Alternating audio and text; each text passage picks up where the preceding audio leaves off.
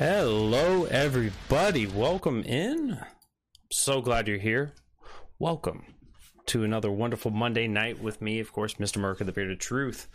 Thank you guys all so much for taking the time out of your week to hop in here and join me, your neighborhood friendly libertarian, where I talk about politics and social issues one issue at a time.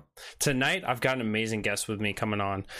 His name is Dwayne Lester. He recently was speaking out at CPAC and at YALCON, and just was a tremendous, he brings down the roof every time he speaks. I mean, this guy, I can't speak highly enough of him. So I'm so excited to have him coming on tonight.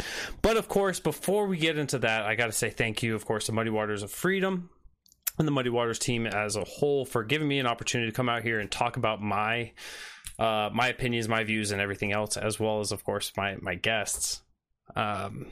Being able to have a platform like this and be able to talk about this, to talk about these ideas of libertarianism, of bringing growth and prosperity to the future, to the masses, to everyone, and not have it be for just one select group is of course the ideal situation. That's what we're all pursuing here, and so we're working in that effort. And so big shout out to everyone, and looking so forward to the discussion we're about to have. And so without further ado, I want to bring on the good man himself, Dwayne Lester. Welcome in. Well, I hope I can live up to the hype, man. There's just a little bit. Live from Northwest Missouri, now fully loaded with imposter syndrome. Thank you for that. Yes, we use imposter syndrome quite frequently in the back channel, so it's good that I don't actually read these books. These are crutch. They're all just empty, and they've got I don't know, but So big news coming from Dwayne. He is now he's got 109 children, more specifically just 9 children. So those bags under his eyes is not from having his 9th son this last week, but actually from having 8 kids prior to that. The man doesn't sleep. My 5th son, by the way, but 9 kids. I had them all here this weekend. It was pretty awesome. Whew. What is the food bill like when you have 9 kids? That's a great question, because I asked my wife this one time, and I'm about to blow your mind.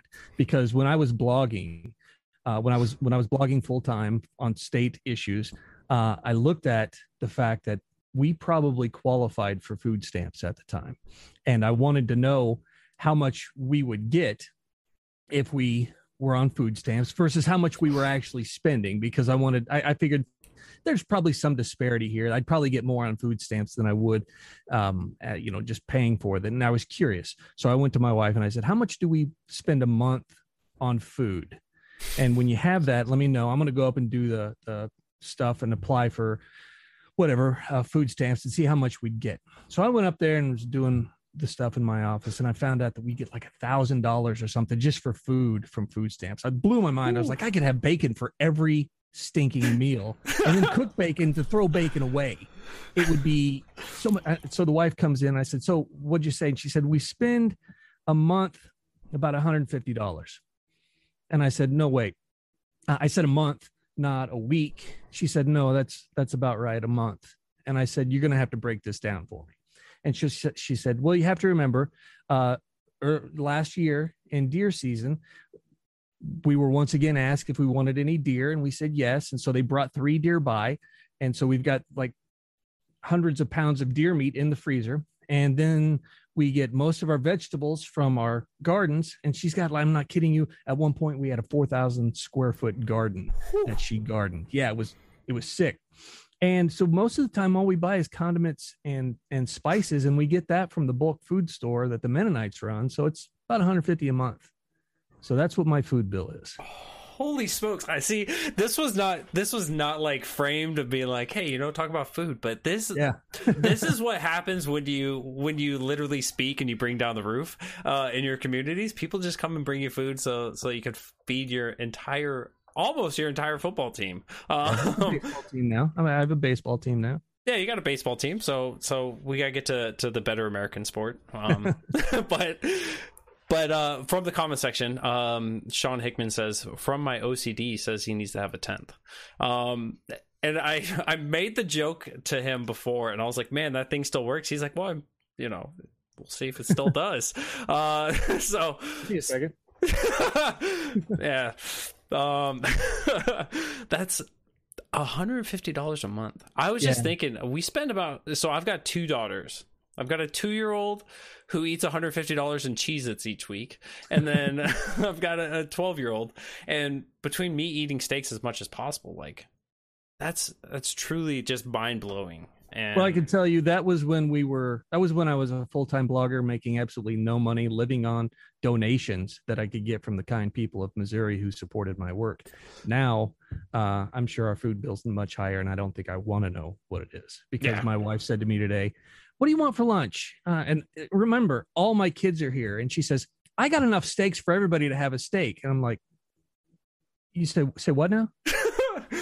"You're going to give everybody a steak." "I don't think so. I only get 1 steak a meal." She's like, "You only need 1 steak a meal." And I said, "But I could have 2, couldn't I? Because apparently we have steaks galore." We have a surplus of steaks. Yeah. Don't be limiting my rations on these steaks. Don't be handing those away to the kids. We love them, but not that much. That one doesn't even like steaks. I'm not sure it's mine. That's amazing. I love that. Man, I had like so many jokes, but I'm just, my mind is now blown on this, and I don't even know a good segue from this to move into why I was so excited to bring you on, but it's no, there's just no segue for that. I came to you, and many people have heard this when I talk to people and I say, you know, I want to have this person on, and there's always a reason why I want to have this person on. And for you, the circumstance was a little bit different. So last episode that we had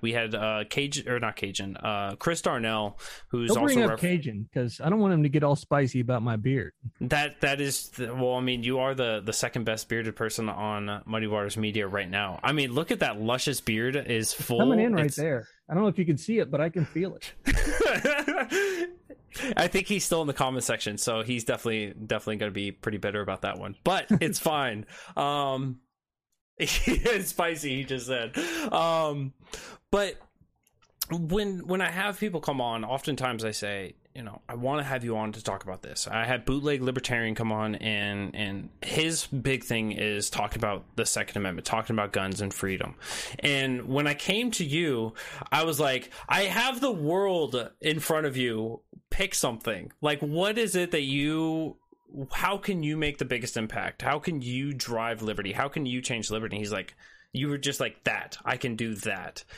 And I thought that's something that we all need to hear, right? Because oftentimes when you hear libertarian podcasts, when you hear people, when they talk about current events, or they're talking about such as what we're doing here, of trying to have more timeless, but talking about events, we don't talk about how we actually influence the society around us. And I think looking at your resume, looking at everything that you've done, everything that I've been made aware of, at least, you accomplished this in your 9 to 5. You accomplished this with your 9 children running around and spreading freedom. You accomplished this by creating leaders in everywhere that you go, and a good leader has that open mind to allow for other people, and I think that the leadership is what the freedom movement is about.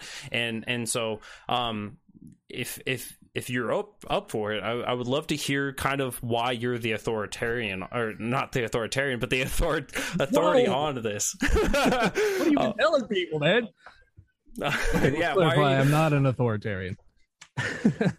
You do have on a fantastic shirt, which I didn't plug, the Local Libertarian. Right. Where did that come from? First of all, before we hop into why you're the authority on this. I don't even remember. I just remember saying, "Hi, I'm Dwayne, your local libertarian," because I'm in a town of like 1,500 people, and I thought I was the only one here. Since I've started saying that, I've discovered there's more and more around me who hate the government almost as much as I do. Not quite though, but I just started saying, "Hi, I'm Dwayne, your local libertarian." And then I thought, that's not a bad brand. I think I wouldn't mind putting that on a t-shirt. And so I did. And then I thought, you know what? If I were to have like a local libertarian t-shirt, and then I could have like a local statist t-shirt, which is right over there. And then I said, but I need a government. And then I started thinking up all these goofy skits that I could do. And then the next thing I know, I'm on TikTok doing skits, and it's funny. I think it's funny anyway. So you're making skits and you're putting them up on the toxic, vile community of TikTok, that crazy China government conspiracy program. Yeah. Where can people find you? Oh, it's just at Dwayne Lester. At Dwayne Lester. Really, really difficult brand I came up with there. And I will say that I started following you as soon as you started making it. You made one post on Facebook and I was like, well, I'm gonna follow it. And I had my own little side gig from here and I was like, I'm gonna follow it. I can't throw you likes just because I don't want to get into that. And then I realized, what the hell am I doing? Like, this dude's funny. He needs his likes. He needs his love. He needs his support. And I mean, you have a prop next to you that just the skits you have with these things, it is one of those things that is planting seeds. Go ahead. Knowing you wouldn't follow me, that was a hard to swallow pill right there. So these TikToks are just so perfect in the way that it's, I don't want to break it. I don't want, you guys got to go follow Dwayne Lester on TikTok. Go download TikTok, go create an account on TikTok, go follow at Dwayne Lester. His name is there in the title of all the videos on YouTube, on Facebook, on Float, on Twitch, on Twitter, everywhere that this video is streaming out live right now. You guys have that in front of you. If you guys will listen to this later on as you're on the go and the podcast, of course, any of your favorite podcast apps, we're on it. It's there in the name as well. So find Dwayne Lester on TikTok, give this man a follow. And if you don't laugh at his videos or realize the seeds that he is planting by having these conversations, I mean, the gun infringement one, that was the one that will always stand out to me. I think that was what, your first or your second hard to swallow pill? Or no, that was first. That one was a wake up call. That was the wake up call. Yeah, there's a skit we do where I was on a trip and I said, I'm going to film this part here. And then I went downstairs to the lobby and had to take photos of like the front desk of the hotel so I could use that as a green screen later. And there's nothing more satisfying as a nearly 50-year-old man to have people staring at you while you're taking photos for your TikTok later. There's no, just like, yes, I am a walking man child. Thank you. As you got probably girls in the background that are like 20, 21 years old that are twerking for their TikToks and they don't get a second look. But you, the 50-year-old, what are you doing, guy? What are you doing, old man? You're not supposed to be on TikTok. You're too old. So question from the comment is, Dwayne Lester, is he a comedian? He will have your sides be split. Probably the first big interaction I had with Dwayne, we were just cracking jokes back and forth, and it made the event that we were at, which is typically a pretty unbearable event, it made the time fly by. I think I got called on, one of us got called on to speak during it. Like we both were too deep into our jokes, and so it was like a random response. But no, he's not a comedian. He will make you laugh. He'll make you enjoy everything. But he is a man that can sell you freedom. He can sell you the tools. He can equip you with them. And he can make you change society around you. And that's actually the purpose of tonight. Go ahead. I don't think that I'm not afraid to say that I'm a full-time trainer. I'm a professional trainer. That's what I do, is I work with people. And if you talk to some trainers, they will say, we're not trainers. You can't call yourself a trainer, Dwayne. You're a performance development consultant. And I'm like, yeah, okay. Well, I train people. That's what I do. I take people and I teach them hopefully a few things that they go out and apply. For example, just recently, I was teaching a group of people and I was trying to explain to them that politicians, by and large, are very vain, egotistical, self-centered people. And if you write their name in a letter to the editor, they'll find out about it and they'll care. This person took that advice, wrote a letter to the editor, sent me an email and says, hey, guess what? I have a meeting with the superintendent of my schools next week because I wrote a letter to the editor. So that's what I do, is I teach people how to do things, and then hopefully they go do them and they make a difference in their country. So it's just not the U.S. representatives. It's not just U.S. Congress. It's not just your state representatives. This is literally at every level that Dwayne can equip you to make a difference, to get your voice heard, and to actually apply good principles, good philosophies in order to make a difference. That's why I had to have Dwayne on. That's why when he sold me on this, I was like, there's no one better. I gotta have him. Brent Ritter, if you're listening to this, I still love you too. You know, there was a quote from Andrew Breitbart, and regardless of how you feel about the man, the guy got attention and he made a difference. But one of the things he said was, if you can't sell freedom, you suck. And that is something that I never forgot. And what I've learned since then is a lot of people think that just telling everybody what they think and why the other person is wrong is selling freedom. And that's not at all what it's about. And believe it or not, I do read some of these books, and some of these books have enlightened me on how to do this. I can keep going if you want. I don't want to bulldoze over your questions. Run through it. One of the things that I've learned just in training, and this applies to sales, because I've tried to explain to people all the time what we're doing when we are working in politics is it's a sales gig. We are trying to sell what? We're trying to sell our ideas. We're trying to sell the concept of freedom. We're trying to sell different principles that we find important. And one thing that crosses over that from training is that people don't argue with their own data. People do not argue with their own data. I can sit and tell you all of these principles and that you should find important, that I find important. These principles are important to the society. They don't care because it's me telling them. But if they say these things are important, then I can work with that. So this kind of culminated, what really blew my mind with this and where I first started applying it was when I was training a very libertarian point of view to traditionally very center-right, Republican, conservative audiences. And what I would find is when I get into these trainings, because I was simply telling them, I was saying, this is what you should believe. They would argue with me, even though a lot of these principles they would probably tell you otherwise they believed in. Once you started applying them, they didn't like that. And so I changed the way I started doing this.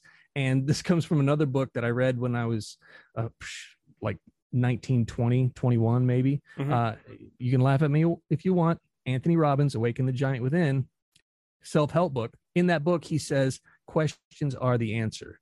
And he was applying it to the idea that the questions you ask yourself will be how you move forward. But I think about that in that the questions you ask other people, that's going to help you make the sale. You've got to find out what they think, or you've got to get them to identify their own positions. And that's what I was doing when I started this. So every time I'd go in to train this very libertarian point of view, I would start by saying, I want to get us all on the same page, because there may be conversations we have later that we don't agree with each other on. And times this has gotten contentious. So let's start on the same page. I want to ask you 4 questions. The first question is, where does a just government get its power? Oof. And the important word here is just. Yeah. A just government. And they would say, almost always, the people. And I would say, yes, a just government gets its power from the people. I don't disagree with that. Can a person give away something they don't have? Never. No, you can't give something away you don't have. Does that include power? Does that include authority? You can't give it away an authority you don't have, can you? No. I mean, I can't say Jason's house is open, we can all go spend the night there. I don't have that authority. I can say that, but that doesn't mean that would make it unjust. Yeah. You see what I'm saying? So no, you can't give away something you don't have. And so then I would pull down this book right here, which if you haven't read, you should. Oh, Frederick Bastiat. Yep. I've got, I think, 6 copies of it up there that I just keep giving away. And I would say, well, Bastiat said that you're right. A just government gets its power from the people, and people can't give away that which they don't have. So therefore, a just government should only have the authority that we as individuals have. And the only time we as individuals can use violence or force is in defense of rights, either our own or someone else's. So doesn't it follow then that a just government should only have the power to secure and defend the rights of the people? Yes. Perfect. Okay, we're all on the same page. Then I would say, does a majority vote make something wrong, something right? And this is traditionally the most aggressive no I ever get. No, no way. You're right. No, a majority vote doesn't mean something that's wrong is suddenly right. That includes a lot of things. Just because you vote for someone else to go do something that would be wrong for you to do doesn't mean that that person doing it is now just or justified. It's still immoral. It's still wrong, isn't it? Mhm. Yes, it is. Great. Final question. Who owns you? Does the government have any claim on your person? Does the government have any authority or ownership of you? Or do you own yourself? We own us. I remember asking and getting the answers to these 4 questions, which we all gave. No, I own myself. No one owns me. And I looked at this group and I said, look at all you rabid libertarians.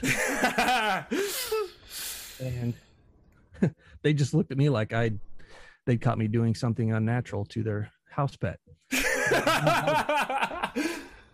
But from there on, again, they're not going to be arguing with me at this point. Yeah. Later on, when I'd say, well, when you think about this, if we legalize everything,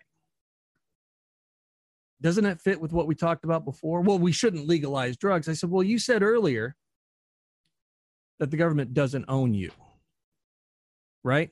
Right. So how does the government have any authority to tell you what you can put in your body? Well, you literally have changed the perspective of people with 4 questions and not even not giving them answers, but letting them come to these conclusions. Yeah, I said at this point, you're not arguing with me. I've lost count of how many people I've looked at and said, you're not arguing with me. You got to figure this out for yourself. You're arguing with yourself at this point, because you said earlier that government can't do a just government can't do anything that you can't do. Well, can I use a gun to keep you from taking a drug that's not going to hurt anybody? I can't do that, can I? So how can government do that? Well, they voted for it. Well, a majority vote doesn't make something wrong, something right. You said that earlier too. Just because we all voted for it doesn't mean it's right. I said 9 out of 10 people involved in a gang rape are pro-gang rape. That doesn't make gang rape just or moral, but that's a majority vote. That's just mob rule. Yeah. And so, again, I don't know how many people have changed their minds, but they have to argue with their own data. They're not arguing with me. And it's important to recognize, I mean, I had this, I'll tell you this other story. This was great. I was doing this in Indiana. I had the same training I was giving, very libertarian stance. And I'd gone through these 4 questions. And there's a 5th question that I'll often ask in trainings when I'm dealing with concepts that the audience might not be prepared for. And that question is, what if government didn't do that? And I remember I asked this group, what if government didn't do that? And they all looked at me and they're like, didn't do what, Dwayne? I said, name it. What if they didn't do anything? What if they didn't do? Yeah. And somebody in the back yelled, education. I said, perfect. Let's talk about education. What if government didn't do education? What if tomorrow the governor of Indiana came out and said, from this second forward, not 1 red cent will come out of taxpayer funds to go towards education. There is no role for government in education. This is something that will be handled by the private sector and individuals from this point on. Government is out of education. What would happen at that point? Would parents around the state just go, I guess my kid's going to be stupid? Yeah. I mean, COVID, to put that into perspective, COVID has shown that parents were like, look, the schools are making terrible decisions, and now we have a mass exodus of parents moving into public school or into homeschooling or into other schooling. They're right. Leaving public school. But here's the power of asking that question. I didn't tell them if government stops doing that, this, and this will happen. I said, what if government doesn't do that? What happens then? And then they started firing off answers. Well, churches would do something. What would churches do? Well, they could come together and they could, take care of the kids who go to that church. Yeah. What else? Well, they could recruit other kids who, might not. And then maybe church attendance starts going up. Yeah. Wow. Think about that. It ripples out, doesn't it? what else would happen? Well, parents could form, and they sat there and gave all of these answers. And I just sat back like Lardass from Stand By Me with a look on my face. Like, look what I did. But they figured it all out. I didn't have to I didn't have to sell it to them. People don't argue with their own data. And so all I did was ask the right question. What if government didn't do that? And I'm actually thinking about getting that put on a t-shirt because I like that question. What if government didn't do that? And they figured it out themselves. Now, there was a lady in the room who could not get past the fact that if government didn't do education, that kids wouldn't get educated. And her concern was that there would be kids who'd fall through the gaps. There are kids who fall through the cracks. And I wouldn't say, well, there are kids doing that now. I would say, well, are any kids falling through the cracks now? Well, yeah, there are. I said, okay, so nothing really changes then. Is that what you're saying? Well, teachers wouldn't be around to see if the kids got abused. I said, are kids getting abused now by teachers? Well, yes. I was okay. So there's still not much change. And there was something I read from Thomas Sowell. The Thomas Sowell section is down there. That's why I keep looking down. I keep referencing books like over here in the library. The Thomas Sowell section is down there, but something Thomas Sowell said changed my perspective on things, and it has changed how I teach these concepts too. And that is a simple quote where he said, "There are no solutions. There are only trade-offs." Yep. And I sat there and I don't know how many times I read that, and I thought that is so simple and yet so profound. And when I get to those situations, I would say to this person, there are no solutions to this. There are only trade-offs to this. And our mission is to find the least aggressive, the least violent, the least liberty attacking, the most free solution to this, and then find solutions or find ways to deal with the trade-offs that come from that. Yeah. But a lot of it is just asking questions. And that goes back to, and I feel like I'm just talking, but no, here's what I do. I talk for a living. So you might as well just take the rest of the night off. But I forgot where I was going with that. But yeah, just asking questions, because it goes back to sell me this pen. I don't know if you've seen Wolf of Wall Street. I have not seen Wolf of Wall Street. Michael Ciccio has seen it enough for all of us, and he will tell me about it over and over and over again. But there's a scene in there where he says, "Sell me this pen." I hate that question. That is the worst question that anyone can ask you. Just sell this random thing. Continue. Yeah, sell me this pen. And most people will take the pen and be like, "Let me tell you about this pen. This pen is the most awesome pen. It writes upside down. You take this pen, you'll never..." Totally the wrong way to go. I don't even know if you need a pen. The thing is to start asking questions. And when you can ask questions, you start understanding what's important to this person. Yeah. There's another training principle that I try to follow, that I preach to other people. We say that there are two radio stations that people in training listen to. There's WeFM. That's what's in it for me. That's a question you always have to ask for the participants in there. If I can tell you what's in this training for you, you'll be more likely to listen to it, because you'll sit there and say, "Oh, well, I want this because it's important to me." Another one is Make Me, MMFIAM. Make me feel important about myself. And if you can do that, then you'll have people listening to you also. There's a great story about Benjamin Disraeli when he was running for Prime Minister of Great Britain. Mm-hmm. He was at this event with the person he was running against, and both of them were slated to sit with different times with this particular woman. And at the end of the night, the press went up to this woman and they said, "So tell me what you think about," and I forget, the name. "Tell me what you thought about Mr. Lyne." "Oh, well, when I sat with him, I felt like he was the most interesting person in all of Great Britain." "Well, what did you think about Mr. Disraeli?" "Oh, well, when I sat with him, I felt like I was the most interesting person in all of Great Britain." And that's charisma, because he would sit there and ask questions and find out more about her and made it all about her. And when you can sit with someone and you spend time finding out about them, people will want to sit with you because you've made them feel important about themselves. But another thing you're doing at the same time is you're finding out what they value, what's important to them. And when you can find out what's important to them, you can create what's called a shared vision. This comes from a book called The Fifth Discipline, which was another one of those books that I read, and I thought, this changes my whole perspective. Yeah. Because I would think about something called a shared vision. And when I was training, there was a vision I had to train people on. And my thought was, okay, I know the vision. You don't know the vision. I'm going to come and train on this vision. Now we have a shared vision. And this book had something completely different. And what it said was, sorry about that. I've got a vision. My hand's a lot. Sorry. I've got a vision. You've got a vision. I need to find out what your vision is. I need to find out what's important to you. And then I need to connect your vision to our vision, so that you can see that by working towards our vision, we're also accomplishing your vision. Yeah. And that creates the shared vision.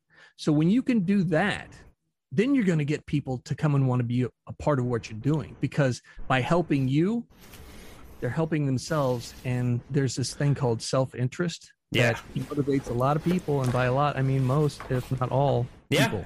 And I think with that, like, so when we are as individuals in the liberty movement or whatever movement we're really a part of, because I mean, this is not just tied to the liberty movement itself, but when we're, like, for me, like, criminal justice reform is my big thing, right?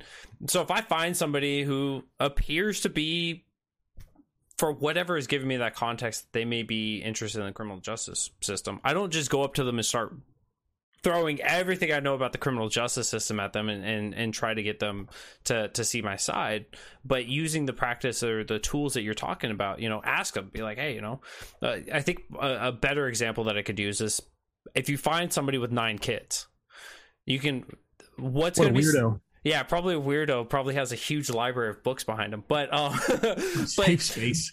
But by seeing somebody with 9 kids, a question that I instantly would go to is, does this person care about healthcare? Does this person care about education? And asking questions about that, I can figure out, what their views are, what their stance is, and find out if it's somebody that we can align with to work together to help make a difference, for that shared vision of look, you've got all these kids. These kids are incredibly important. What's in it for you is, let's work to make the education system actually work for all 9 of your kids. Because let's face it, if you had to homeschool all 9 children, that's gonna be a difficult process. Granted, you could throw them plenty of books and just say read. They're all homeschooled.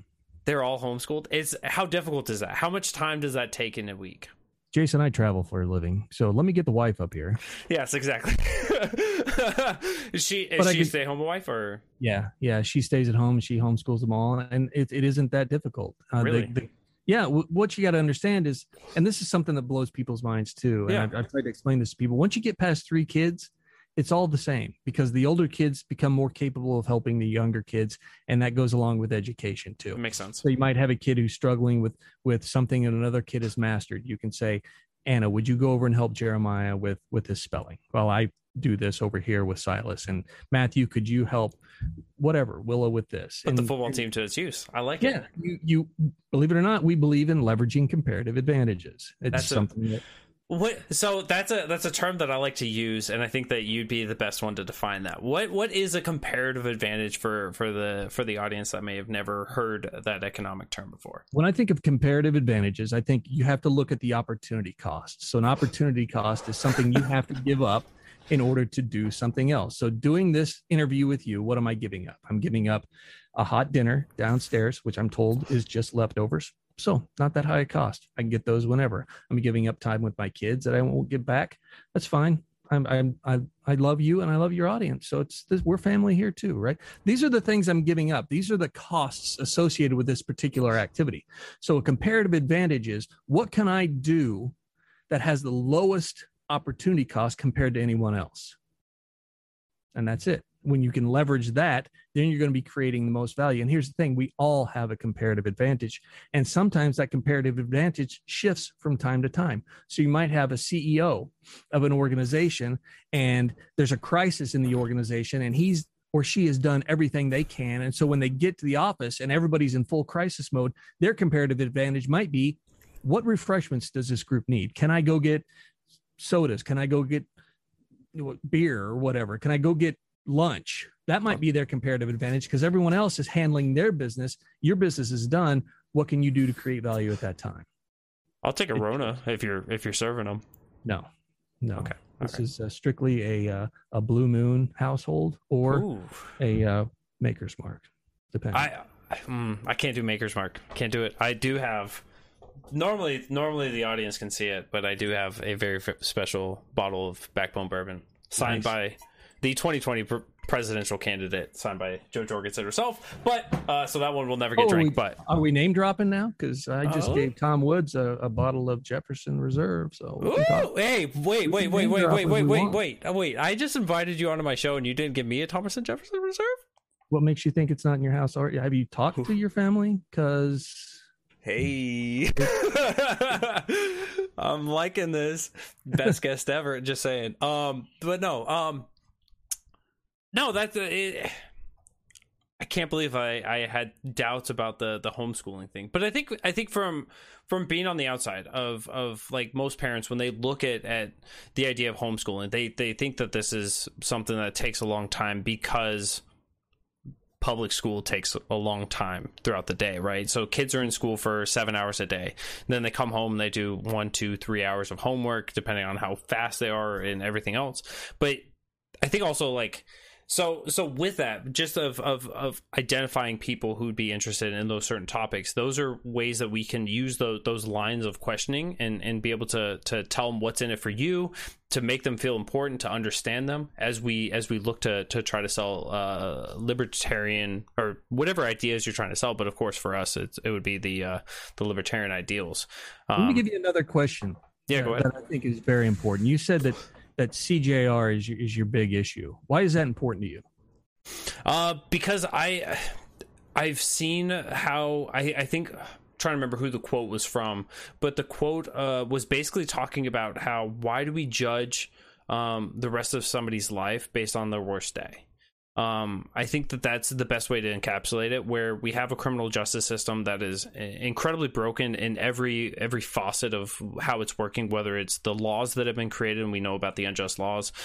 We've seen how we have a punitive system that's not rehabilitative, to where we have a high recidivism rate because of that. I think it's just, there's just a lot of gross negligence around that topic. And so what I want to do is I want the purpose of what a criminal justice system, to make victims whole, to have people who've offended or infringed upon the rights of others to be held accountable, to fix those problems, to make them whole, make them human again, and then as they re-enter society, make sure that everyone's kind of you can trust your neighbor and you don't have to live in fear of that issue. Why is all that important to you? Because I love freedom, and our criminal justice system has been encroaching on that in the pursuance of its brokenness. Why is it important that the criminal justice system then not infringe on or encroach on more freedom? So the problem has always been, is from my perspective, that when I love being in this hot seat, but when we look at the way that the criminal justice system has been used, and oftentimes when we see people, the quote unquote statist, if you will, but when people use government in their pursuance of what they deem to be wrong, right? We talked about the war on drugs a little bit ago. That they're not making the situation worse or better. They're actually making it worse. They're making it worse for families. They're making it worse for the individuals caught up in the system. And so I want to see people be able to reach our potential, and through that, the criminal justice system hasn't been providing it. It sounds like what you're saying is that the criminal justice system, when it gets outside of just making victims whole and holding people accountable for their actions, it actually starts doing more harm than good. Yes. And keeps people from living up to their most potential. Why is it important that people reach their most potential? Life is hard enough. We shouldn't have extra barriers in the way of that. All I've really done is ask you one question. Yep. All I've done is ask, why is that important? And that actually goes back to something that's I think it's Six Sigma. It's a root cause analysis. It's just called the 5 whys. But I was at another training with an organization in Colorado called the Leadership Program of the Rockies. And I was auditing it. And one of the speakers kept asking, well, why is that important?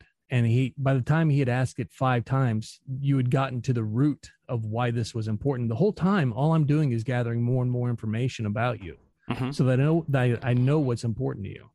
And that way I can find what's important to you and match up to what our values are and say, we believe a lot of the same things, Jason. I see government getting outside of its arena. I see government getting outside its proper role. And every time it does that, it diminishes the other institutions in society.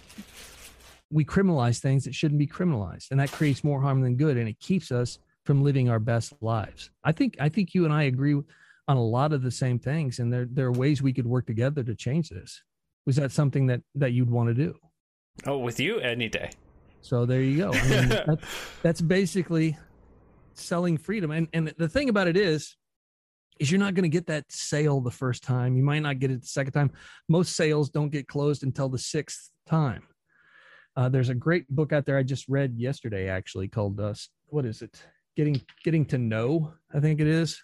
But it talks about the fact that a lot of times you'll see sales people and they'll have quotas. I've got to get 6 yeses this week. And by the time they get to the 6th yes, they're done. They skate. But if you said, I want to get 50 no's this week, how many yeses would you actually get? You might get, if you're going for 20 no's in a week, you might get 10 yeses. Probably not, but you're going to get more yeses because you're going for no. Yeah. And the fact of the matter is, you may have to talk to people more than once. But if that talk that you have initially ends with you screaming at them, you're not a real libertarian, you're probably not going to make friends. You're probably not going to make that sale. You're probably just going to piss people off. And then you get what we have today in a lot of ways.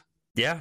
No, and I'm definitely very victim of having that confrontation rather than putting the best foot forward and oh yeah, and it's so easy. I remember having conversations with my brother when I first started getting into politics. I mean, I didn't know a whole lot. I'll be honest, I didn't care about politics until I remember a conversation I had in 2000 after the USS Cole bombing, and I was talking to someone at work, and they're like, I said, this is, I was in the Navy. So I'm like, this pisses me off. And he's like, well, that's why you need to vote for Bush, because Gore will do this. And I'm like, I don't know what you're talking about. Just tell me more. And I didn't know. But as I've grown more and more and more, I've come to have these, I don't even know where I was going with this at this point. I started thinking about the fact that at one point in my life, I was going to vote for Al Gore. And now I'm sad. And look what you've done. Oh, man. I don't know where I was going with that. But I do want to touch on 3 other things, because it does come down to those conversations. And another thing that I did when I was talking with you is I used something called labeling, which comes from a book called Never Split the Difference by Chris Voss. If you haven't read it, I highly recommend it. But labeling is just you listen to somebody and then you just put a label on what they said. So what I said when I labeled was, it sounds like what you think is this, Jason. And you said, yeah. And a lot of times you'll keep talking after that. It sounds like you really care about criminal justice reform. Yep. the silence drives it. Yeah. Yeah. Silence will drive a person crazy. But if you get just, yep. So there's labeling, and it's just putting a label on what that person just said. If you get, yep, then there's another great phrase that you can use, and I use all the time. Well, tell me more. Yeah. Oh man. See, I love that. And shut up. Once you say, tell me more, shut up. Sounds like you really are passionate about criminal justice reform. Yep. Well, tell me more about that. And we're just having a conversation, but you want to tell me more right now. Yeah. Right? No, I'm like, my insights are like, let's do another hour. You got time? Well, no, because like I said, there's leftovers downstairs. But I'll stay as long as you want. I don't care. I'm fine. I'm good. But so you've got labeling, you've got mirroring, and this is something I've actually used when I was first starting out in podcasting. I was you said CPAC earlier. I was at a CPAC. I had all my podcasting equipment set up. I was editing an interview that I'd just done. And someone comes up next to me and says, would you like to interview Speaker of the House, Newt Gingrich? And I'm like, I had no plans on interviewing this guy, but he's standing right there. No, I don't want to talk to you. Yeah. No, you sit down. He sits down, and I start with one question. So how are you enjoying the conference, Speaker Gingrich? starts talking. And I just looked at him, and the more he talked, the more I listened. And then when he stopped, all I did was repeat like the last 3 to 5 words he said. And he kept talking, and he kept talking, and he kept talking. And then he stopped talking. And I repeated like the last 3 to 5 words he just said. And I just let the guy talk. And it's called mirroring. And most people won't notice that you're doing it. Won't notice that you're doing it. Well, yeah, because they're really interested in what they're saying. And people like to talk sometimes. And so they will keep talking because it's more like a question. Yeah. More like a question. You see what More I'm doing? like a question. Yeah. Dude, oh my word. I love this. See, these are when I look at out across like libertarians, and I hate to label them as such, but so many of us are socially awkward in the way that we have conversations, that we we have that struggle of connecting with so many people, and so these are just basic relationship building techniques. That's what it's all about. Yeah. You know, when all things said or done, people want to do business with their friends, and all things considered, people still want to do business with their friends. Yeah. So why not make friends? Yeah. And change the world with it. Yeah. We have the opportunity. I mean, we've got the philosophy, we've got the principles, we've got the trade-offs, the better trade-offs. Not to call them solutions, but no, it's you're right. And that book that Tell Me More, that came from a book called Getting More by Stuart Diamond. That's another great book on negotiation. That guy runs the negotiation school at Wharton, and he's got a great book out. So this raises a question for me, because we've listed probably 7, maybe 8 books. What has been the most influential book for you?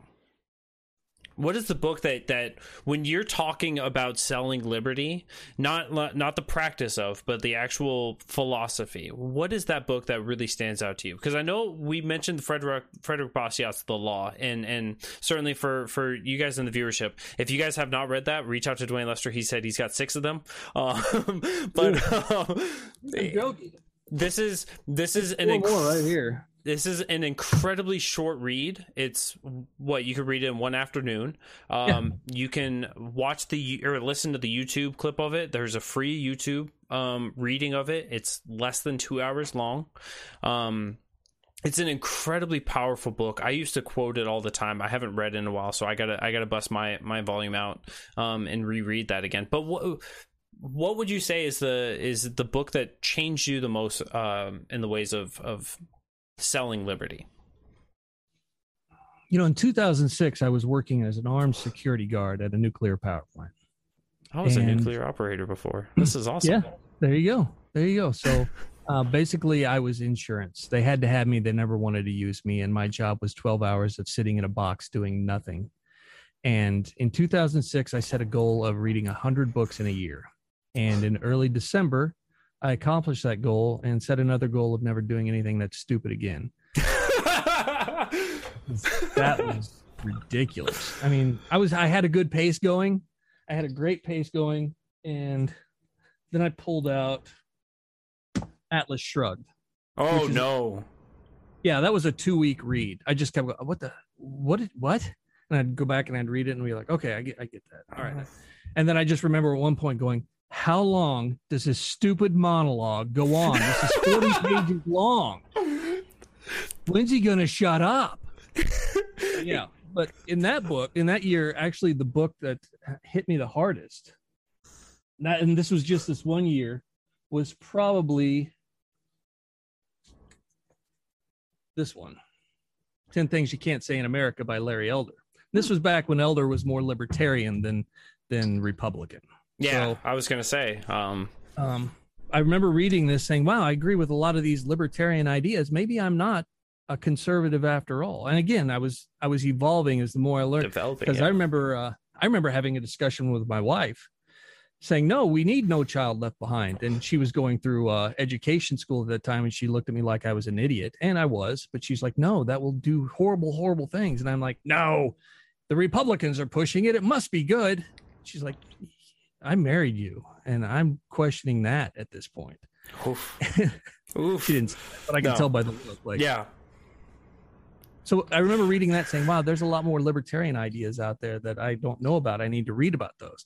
And so that was kind of the gateway drug to next thing you know, I'm reading Rothbard and I'm reading Hayek and I'm reading all these other books. But then honestly, the law has had one of the biggest impacts in my life because anything Bastiat writes, I just find brilliant. His petition for the candle makers. I mean, I read that and I'm like, I wish I was this brilliant. The idea here is they're candle makers and they're upset because there's huge competition, and this competition knocks them out of the market. 50% of the market, this competition knocks them out, and they want protections put in place to keep this competition out of their arena. And the biggest competition to the candle makers is the sun. So they want the government to force people to either have heavy curtains or to abolish windows completely. And that will help the candle makers. Well, yeah. Well, how does that sounds stupid, right? Well, how is it just any more stupid than tariffs or other barriers that we put in place? Regulatory capture. Yep. Yeah. So, I mean, the law is probably one of the most impactful things, because those 4 questions that I asked at the beginning, a lot of it came from the law. Yeah. I would have to say, like, I am nowhere close to, like, have read as many pages. I've read probably as many pages in my entire life as you read books in a, you know, but definitely that is the book that I've tried to sell everybody on. Now, there was a question from, there's a recommendation of a book, and I want to hear your thoughts on Economics in One Lesson by Hazlitt. Your thoughts on that? I know you have it. My thoughts are I pick up a copy every time I see one. There's a lot of good stuff in that. And Hazlitt, I believe that Hazlitt is just a continuation of Bastiat. Or not, is it Bastiat? Yeah, the Bastiat's broken window theory. Yeah. So Bastiat's broken window theory, I think, is a continuation. Hazlitt continues that on. And yeah, there's a lot of parts of Hazlitt that I'm like, I'll skip over this chapter and I'll go to the next one. I enjoy it. I think Hazlitt's good. His writing is good as well. And after struggling through the monologue, would you recommend to anyone liberty-minded read all of Atlas Shrugged? Once. You wouldn't recommend a second time? Reading that monologue a second time? You know, she's got a lot of work out there. And when I read Atlas Shrugged, honestly, I'm reading Atlas Shrugged and I'm like, she was really pissed off at people at this point. I think she's writing and she's like, why don't you get this yet? I got to write another book for you to figure this out. Fine. I'm just going to put it in these 40 pages. And if you don't get it, then screw you all. I'm not writing anything else. So yeah, I actually like The Fountainhead better than Atlas Shrugged. Okay, perfect. I know, like, in all the time that I've known you, I remember watching you over time build out your library. That was what, 2 years ago now? Yeah. I'll tell you, audience, that this man, this little section that we see here, there is literally walls of this stuff. This is public libraries wish they could be like Dwayne Lester. This guy has got it all. And so definitely follow him on TikTok. Make sure that you guys do. And just send him that DM and be like, look, I read this book. What's the next one? He reaches out. He's there for you. He's going to ask you all these questions on your own podcast. Make sure that you understand what you're talking about. But he is a absolute wealth of knowledge. Let me. I don't know how much time we have. No, go for it. I really want to emphasize that because my whole worldview is on helping people understand these things, helping people be better at these things, and helping people be more effective at these things. And there's a reason why that is. So we talked a bit about knowing why is that important to you. And we talk about, I think you start with why. You have to understand why are you listening to this podcast tonight? Why is this important to you? I have 9 kids, and that's weird, but it's why I do what I do. Because I've sat and thought about this, and every time I look at some place where these socialistic tendencies have taken root, where collectivism has taken root, every single time it ends with hungry children. Every single time you see kids starving.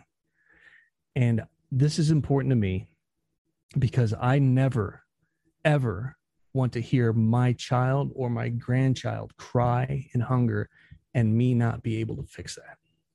I mean, it is that simple.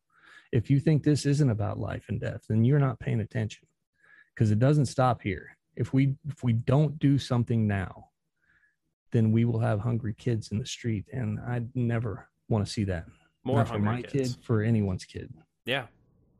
We have kids slipping through the cracks right now, and that's bad enough. So we can, through the tools that you've been talking about here, through the tools that you continue to train people with, through us asking why, asking how we can better this, how we can have less people falling through the cracks, we can make a difference. And you talking about this just resonates so much more. It just comes through so much more clear than I could ever put into words. And so I often talk about on this podcast of, I want to equip people with the information. I want to give them the tools, the understanding of these topics, and then I want somebody to take my job. I don't want to be this.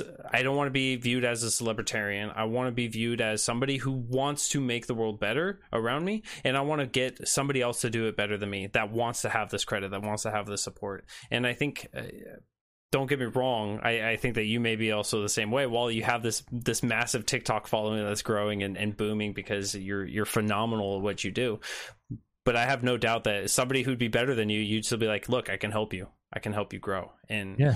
And it's beautiful to see. This is something that I would say we don't see this. Here comes labeling again, but we don't see this in the Republican and Democratic Party. We don't see this in the duopoly. We don't see this in statists. We see this in people who are doing it for the why, not for the who. And we're doing it for the why, for the who. And through that lens, we are going to be able to truly change society around us, and that's so incredibly important. So I don't have much else. I want to give you the floor. Plug yourself. Talk about what's coming up, where we can find more Dwayne Lester at, and everything else. But if you have any big stories that you want to share that you'd be remiss without saying it, I do have one question for you at the end of that. I don't have any big stories. I will say, I want to end with this, and this goes back again to one of my philosophies for training, and that is, it's not about us. It's not about me. When I go into a training room, it's not about me. You'll see some folks who will go into a room and, man, they want everyone in that room to know exactly how smart they are. They want to be the sage on the stage. I mean, everybody looking at them thinking, man, this guy's brilliant. I don't want that. I mean, you all know I'm brilliant. I don't have to stand on that, right? But it's not about me. I'm joking. It's not about me. It's about how I can help, because each person I can make better is another person out there magnifying the efforts. I'm about magnification. I'm not about addition. I don't want this. Is another thing I learned from a book. It's not about addition. You know, people can add to their following. I don't want to add to my following. I want to multiply leaders, because if I make another leader, they multiply and they start adding followers, and then they build leaders and they add to their followers. I'm about multiplication, not addition. It's not about me. I want to help anybody I can. So don't hesitate to reach out to me. I'm on Twitter at that Dwayne Lester. That one. He is that guy. He is that guy. Oh, you're that Dwayne Lester. Don't think that's just something I came up with. Then Facebook is just Dwayne Lester. TikTok is Dwayne Lester. Most social media outlets will have a Dwayne Lester, just because I'm like, I don't know what that is, but I'm claiming my spot on it. So please reach out and let me know how I can help you. Oh man, beautiful. You know, it might be another good podcast sometime is storytelling. Yes, I will definitely have you on for that. I would love to have that. Because your stories tonight, like just talking through things, right? You were selling us a message while telling us a story. And it was impactful. It was enthralling. Like I was just like, I don't even want to I want this to be the Dwayne Lester show. I'll just sit back and be the producer. Like I'm cool with that. Let me get some better internet first. Yeah, for sure. We gotta petition the government to give you better internet, right? Well, that's another story. That's another story. In 2008, they had all the stimulus money that went towards broadband internet in Missouri, and I'm like, "Where's mine? When am I going to get my love up here?" No, none. No, you guys aren't politically connected enough. But they probably went, "You're the guy who runs that political blog on Missouri politics. You get full soup Nazi, internet Nazi on me. None for you." We're limiting your capabilities by any means necessary. Exactly. But my last question for you: who is currently in whatever effects in the political arena do you look up to the most, or has inspired you the most in how you function? Wow.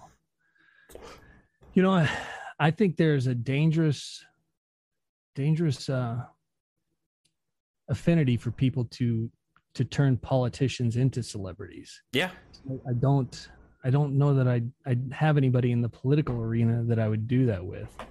I have met Glenn Jacobs 3 times, which I think means we're destined to be best friends. The governor of Tennessee, right? He's the mayor, county mayor. Okay. He's also Kane in the WWE. Yep. I like the fact that he's able to do what he does effectively, it seems. But yeah, that's a good question. You know, there just seemed to...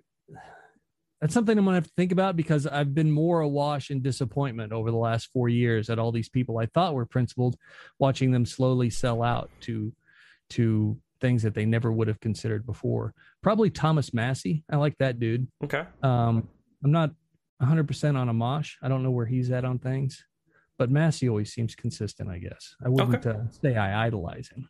I think that with you having a little bit of an unclear answer means that you're going to have to come back for a future episode. Oh, well played.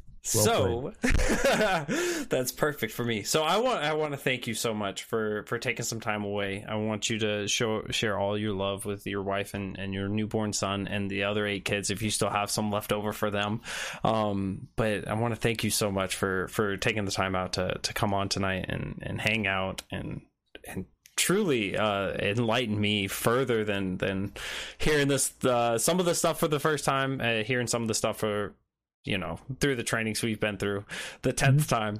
But you always are able to influence in a different way, and I, from the bottom of my heart, man, thank you so much for taking the time. And you're always more than welcome. If you have something that you're just like, look, I need to sell this to somebody, I need to hop on a podcast, don't ever hesitate to reach out. You're always more than welcome, man. It has been my genuine pleasure. Thank you. I appreciate it. All right. Well, thank you so much. And audience, I love you guys all. Make sure you guys are tuning back here tomorrow night for Muddy Waters of Freedom with Matt and Spike, where they're going to be traversing the Muddy Waters of Freedom. And always a fantastic show. As you guys know, Wednesday night, we've got 8 p.m.-ish Eastern. That will be Spike Cohen with My Fellow Americans. Thursday night, Matt Wright comes back with a writer's block, and then Friday at 9:30 Eastern, we will have the Cajun and Eskimo show from Bayous to Igloos. So 5 great nights of 5 amazing shows. I'm so excited for the week, and we will continue on next Monday night, 8 p.m. with another wonderful guest. Probably will not be taking on the roof as well as Dwayne Lester, of course, but we will have another show. But with that, guys, I hope you guys all have a great night. Love you all. See you guys soon, and remember to keep selling that liberty. All right. Take care. Big love.